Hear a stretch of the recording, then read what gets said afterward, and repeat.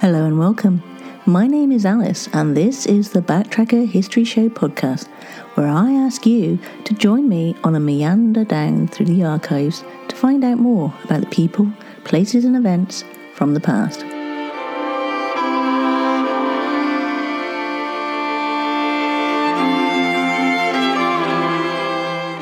Most of these podcasts have been specially edited from a Bradley Stoke radio show in Bristol, England.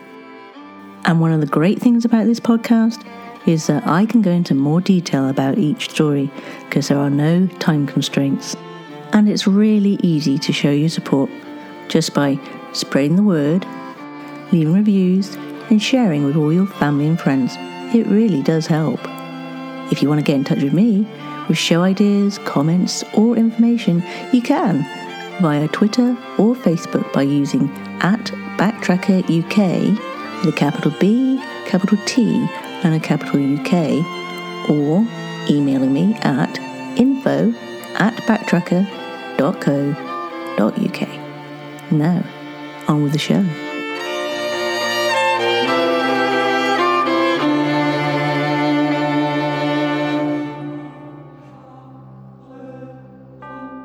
Now, today's story occurred in 1932. And what else happened that year? Well, on March the 1st, Charles Lindbergh Jr., the infant son of Anne Morrow Lindbergh and Charles Lindbergh, is kidnapped from the family home near Hopewell, New Jersey. His body is found 10 weeks later not far from home. On March the 19th, the Sydney Harbour Bridge opens in Australia. On the 23rd of April, the new Shakespeare Memorial Theatre opens in Stratford-upon-Avon, designed by Elizabeth Scott. It is the country's first important work by a woman architect. On May the 20th to the 21st, Amelia Earhart flies from the United States to County Londonderry, Northern Ireland, in 14 hours 54 minutes. And on November the 7th, Buck Rogers in the 25th Century debuts on American radio. It is the first science fiction program on radio. But we're concerned with events that happened on Sunday the 21st of August in an area of Bristol called Speedwell, where, during the final years of the colliery, an act of bravery took place which, at the time, touched the hearts of thousands of local people. It all started at about 8 p.m. on the night of Sunday, August 21st, 1932, when Jack Emery, aged 43, a colliery fireman who was the overman of the mine's No. 5 district, went down the 380-yard deep shaft to check things over before the men of the night shift came in, this being the first inspection made in the district since the pit had finished work on Friday, as it had been closed for the whole of Saturday. He then met up with two of his friends who also worked at the mine, Isaac Kendall and Frank Plummer, at the station at about 10:45 p.m, where he instructed them to clear up any dirt in the district's bottom level before moving up the coalface to the top level, clearing away anything else they might find as they went.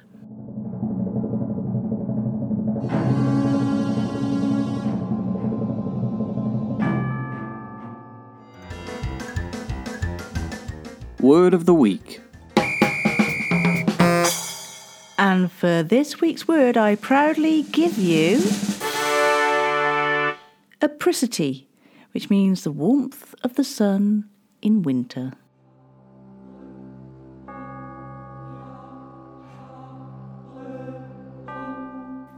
During the inquest into the incident, Ernest Werrett of Derwent Road, Speedwell, a shift fireman at the Speedwell pit, said the pit was not working on Saturday, August 20th, but had started again on the night of Sunday, August the 21st, at 10 o'clock. Emery had gone on duty 2 hours before that, and during that time he would examine the working places, including No. 5 level. At the inquest, the coroner asked Ernest Werrett a few questions. What would his duty there as to the reporting of the presence of gas in the workings? It's done for a book that is kept for that purpose. Would you describe this pit as a gassy mine or a free mine? It is a gassy mine. Work of lamps for gassy mine. Electric lights. Can you tell me from memory of the last entry in the report book of the presence of gas in that particular working? It may have been 6 weeks or 2 months ago. It was at this point that the coroner explained to the jury a plan of the part of the pit concerned, adding, It was in workings no longer used where the men were found.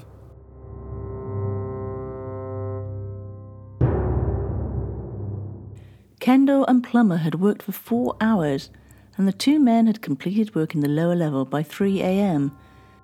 But shortly after, things began to change dramatically as they moved onto a point about 20 yards up the face, which was only about 2.5 feet in height. They began to feel the effects of bad air. Unfortunately, it was only the firemen who normally had a flame safety lamp, so these men were unaware of what was affecting them until they became so impaired by the gas that they in fact started back up the face before finally collapsing in the waist against the rib of the coal, which formed the higher side of the district. Kendall and Plummer were now trapped in a disused part of the works, more than a mile from the bottom of the pit shaft. And when Jack hadn't seen Kendall and Plummer by 4:30, he went to check on them and found them unconscious. He picked up the unconscious Kendall and carried him several yards to safety. Then he started back for Plummer, but before reaching the gas-laden area again, collapsed and died.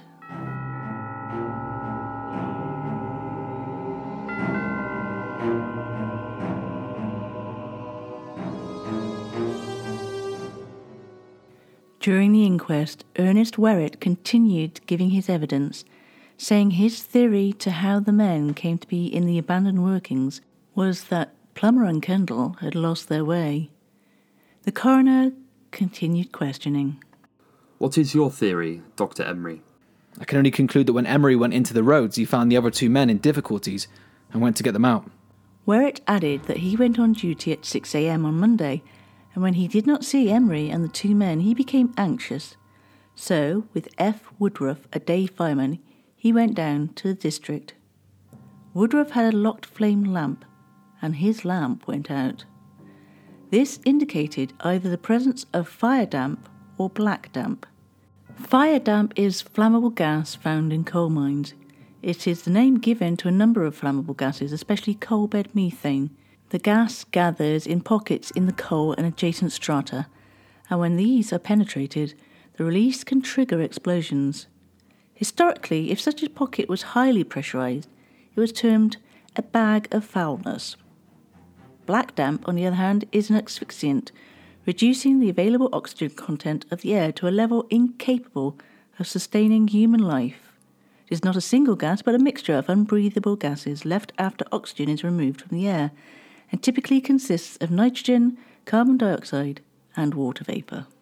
Now alerted to a possible problem, a number of the day shift workers made straight for the number 5 district, arriving there at about 7 a.m, and upon hearing groaning coming from behind the higher side pack, immediately began pulling stones out of the pack. Fortunately, it was not long before they reached Isaac Kendall, who was quickly dragged out, revived, brought to the surface, and after further treatment taken to his home nearby in Speedwell. While the frantic work to revive Kendall was still going on underground, word was sent to the colliery manager, Daniel Jones, who immediately put the emergency plan into operation and prepared to descend into the pit to lead the search for the 2 men still missing. The coroner asked, Do you also get carbon monoxide from exudation from the coalface? No, sir. Can you get it from any other source but an explosion? Yes, from gobfire. I think. But we have not got any gobfires in our mine. We were within 20 yards of the coalface, with the disused workings on one side of us. We heard very deep breathing coming from the old workings, and at the point where we could hear breathing the most distinctly, we removed some loose dirt. We could then see Kendall, and we got him out of the old workings. He was dazed, revived almost as soon as he got down to the fresh air. While removing some more stones, we could see Emery about 4 yards higher in the workings. The atmosphere was very bad. We took some time to get to him. We tried artificial respiration for an hour, but without success.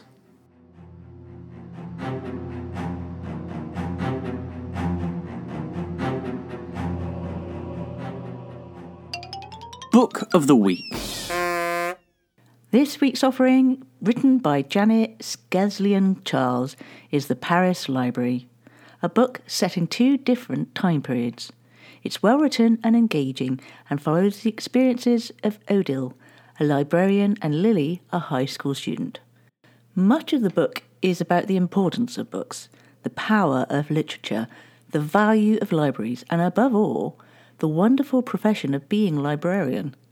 This itself is a good enough reason for all book lovers to read this book.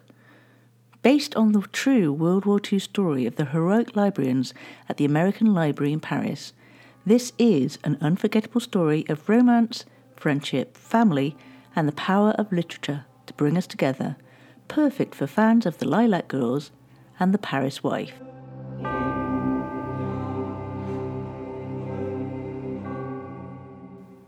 It was a day shift fireman who was the next person to reach number 5 district, arriving there about 8 a.m. And although by great efforts he succeeded in recovering Jack Emery's body, which was soon brought to the surface, it was quite impossible to reach Frank Plummer, who was trapped, but whose groans could clearly be heard. We could hear Plummer breathing quite distinctly, though he was some distance farther up the workings. We got a roadway for about 6 yards towards him, but failed to reach him because the atmosphere was so bad that we were driven back.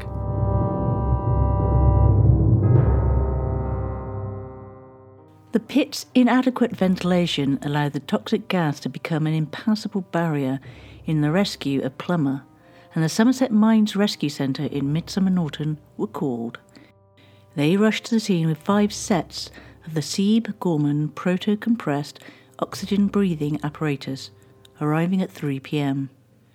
Wesley Wilcox, Frederick Woodruff and Bert Needs put the gas firefighting helmets on and went into the mine, far enough to hear Plummer breathing, but a fall of coal and rock had recently happened, halting their progress.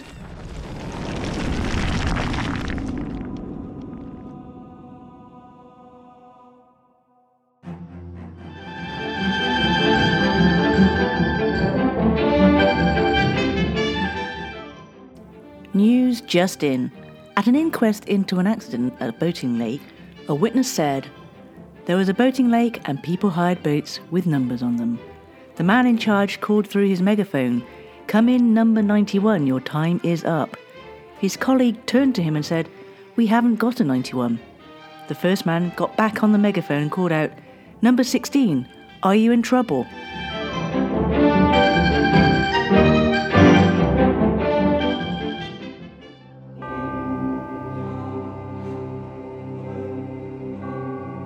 The rescuers worked frantically, trying to clear a path, and when they managed to, they pulled Plummer clear, some 10 hours after he first became trapped. He was then removed to a safe place where Mr. Senior and his assistant, with several others, pumped oxygen into him from a reviving apparatus, and as Plummer's body was very cold after his long exposure, his rescuers also rubbed him until his respiration was working properly. The rescue operation finally came to an end at about 4:45, when Frank Plummer's inert body was brought to the surface and rushed by St. John's ambulance to the Bristol General Hospital, where it was late evening before he regained consciousness. The site manager, Mr. Jones, said, "I did not hear of the accident until I went to the pit at about 10:45 a.m. along with Mr. Siddle, the inspector of the mines. I was told that I was wanted at a certain part of the pit. I immediately went there with the inspector and found that the night fireman, Jack Emery, was lying there dead. I found that he had lost his life in endeavouring to save his fellow workmen."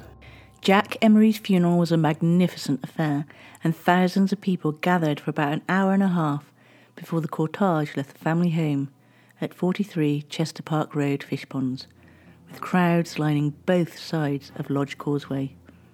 The nearby Morley Congregational Chapel, where Emery would regularly go every week, was full to overflowing, and when the funeral procession eventually moved down over the causeway, about 50 miners, in fact, most of the night shift with which he'd worked with, followed behind. Large crowds were also present at Greenbank Cemetery, where the coffin was covered in many floral tributes.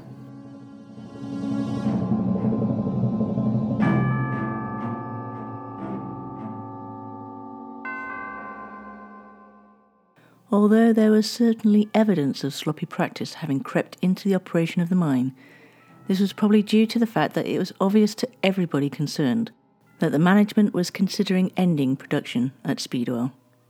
It came as no surprise when it was announced that the colliery would close for good on December the 24th.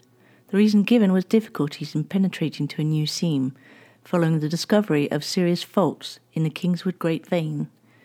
It had been hoped that 2 new tunnels might be driven down to the new seam below the existing workings, but it was found impossible.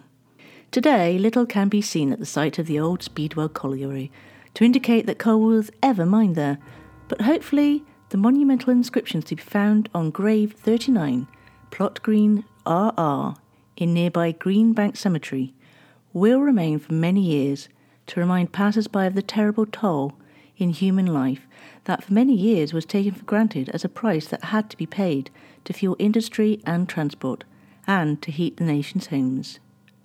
An inscription on Jack Emery's grave reads, "With sympathy from his fellow workers at Speedwell Colliery." It's interesting to note that Isaac Kendall, who was rescued first, lived a long life and died in 1966, aged an amazing 82.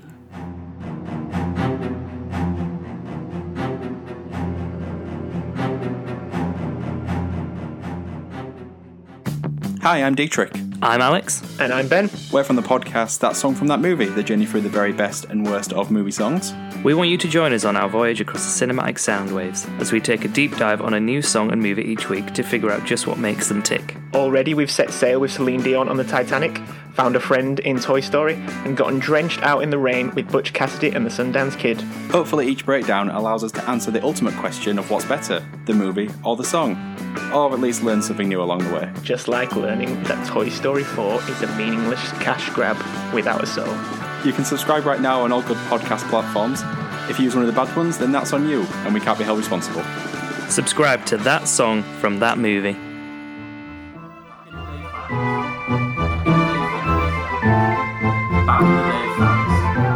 Back in the day facts.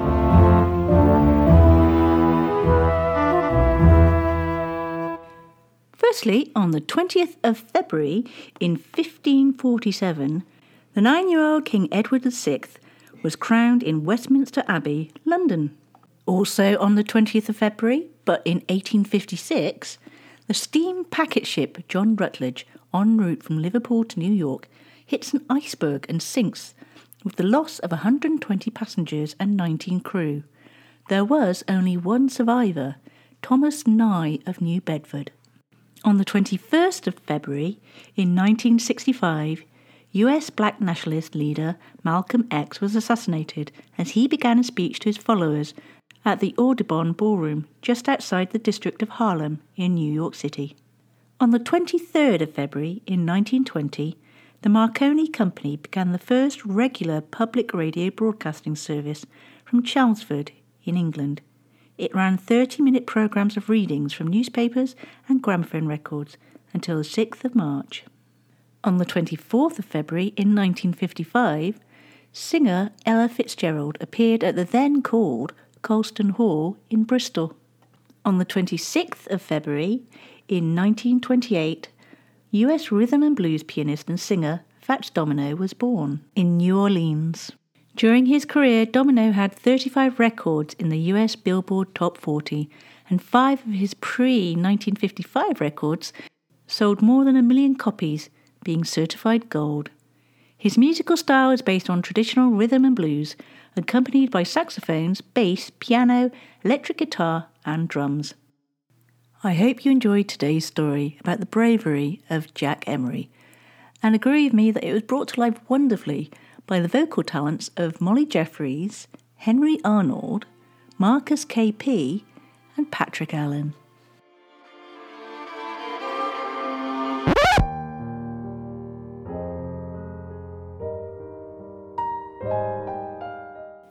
And now, you lucky people, you're in for a treat for your eardrums as I bring you a Backtracker bonus. And today is about Pero Jones.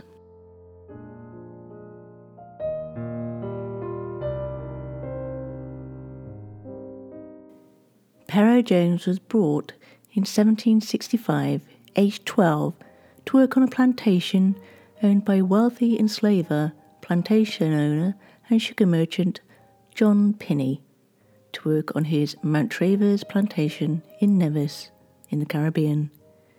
He was purchased with his sisters Nancy and Sheba and another African woman called Harriet for just £115, which is equivalent to $14,500 today. Pero was trained as a manservant and barber and also learned how to pull teeth. He was literate and enterprising, lending money at interest and buying and selling items for trade. The Pinneys took Pero and his sister Nancy as servants on their honeymoon. But when they went back to England in 1783, they only took Pero as a manservant and another servant called Fanny Coker. Fanny was free and paid a wage, unlike Pero, who was given money from time to time. Pero served as a personal servant to John Pinney for 32 years, and after his second trip back to his island home of Nevis, Pero began to drink heavily. No one really knows why, and he became unreliable. His health declined, and to try and aid his recovery, the Pinneys sent him to live in Long Ashton, where Pinney and his family visited him often, but still never gave him his freedom. Pero died between May and November 1798, aged about 45. He never married, but he may have had children on Nevis. Mrs. Pinney sent his belongings to his family in Nevis, selling his gold watch to buy his sister gold earrings. And Mr. William Jones was buried at St. Augustine's the Less on the 9th of June 1798. This may have been Pero by one of his other names. John Pinney's house is preserved as the Georgian House on Great George Street near Brandon Hill.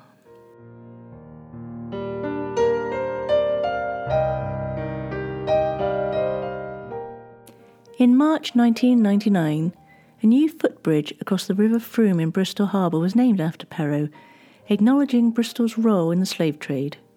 The name of Pero's Bridge was first suggested by current Cabinet member Paul Smith, who in 1999 was Bristol's City Councillor Chair of Leisure.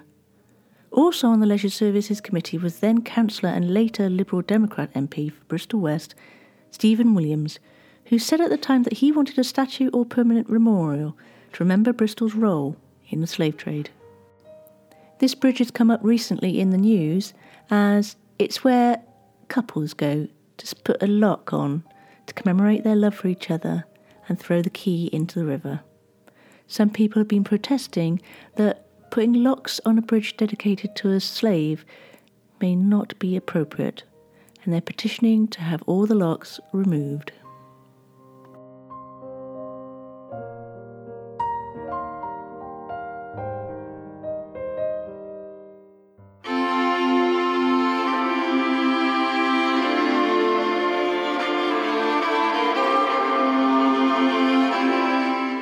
You have been listening to me, Alice, on the Backtracker History Show. Now, this podcast has been specially edited from a Bradley Stoke radio show in Bristol, England. If you liked it, please leave a rating and maybe a comment. If you didn't, well, let's just leave it at that, shall we? I would love to hear from you. You can get in touch with me via Twitter or Facebook using @BacktrackerUK with a capital B, a capital T and a capital UK. Or, alternatively, you can email me at info@backtracker.co.uk. By the way, the tune in the background, that's by the Model Folk. You can find out more about them at themodelfolk.com. So thank you so much for listening, and until next time, guys, take care and look after each other.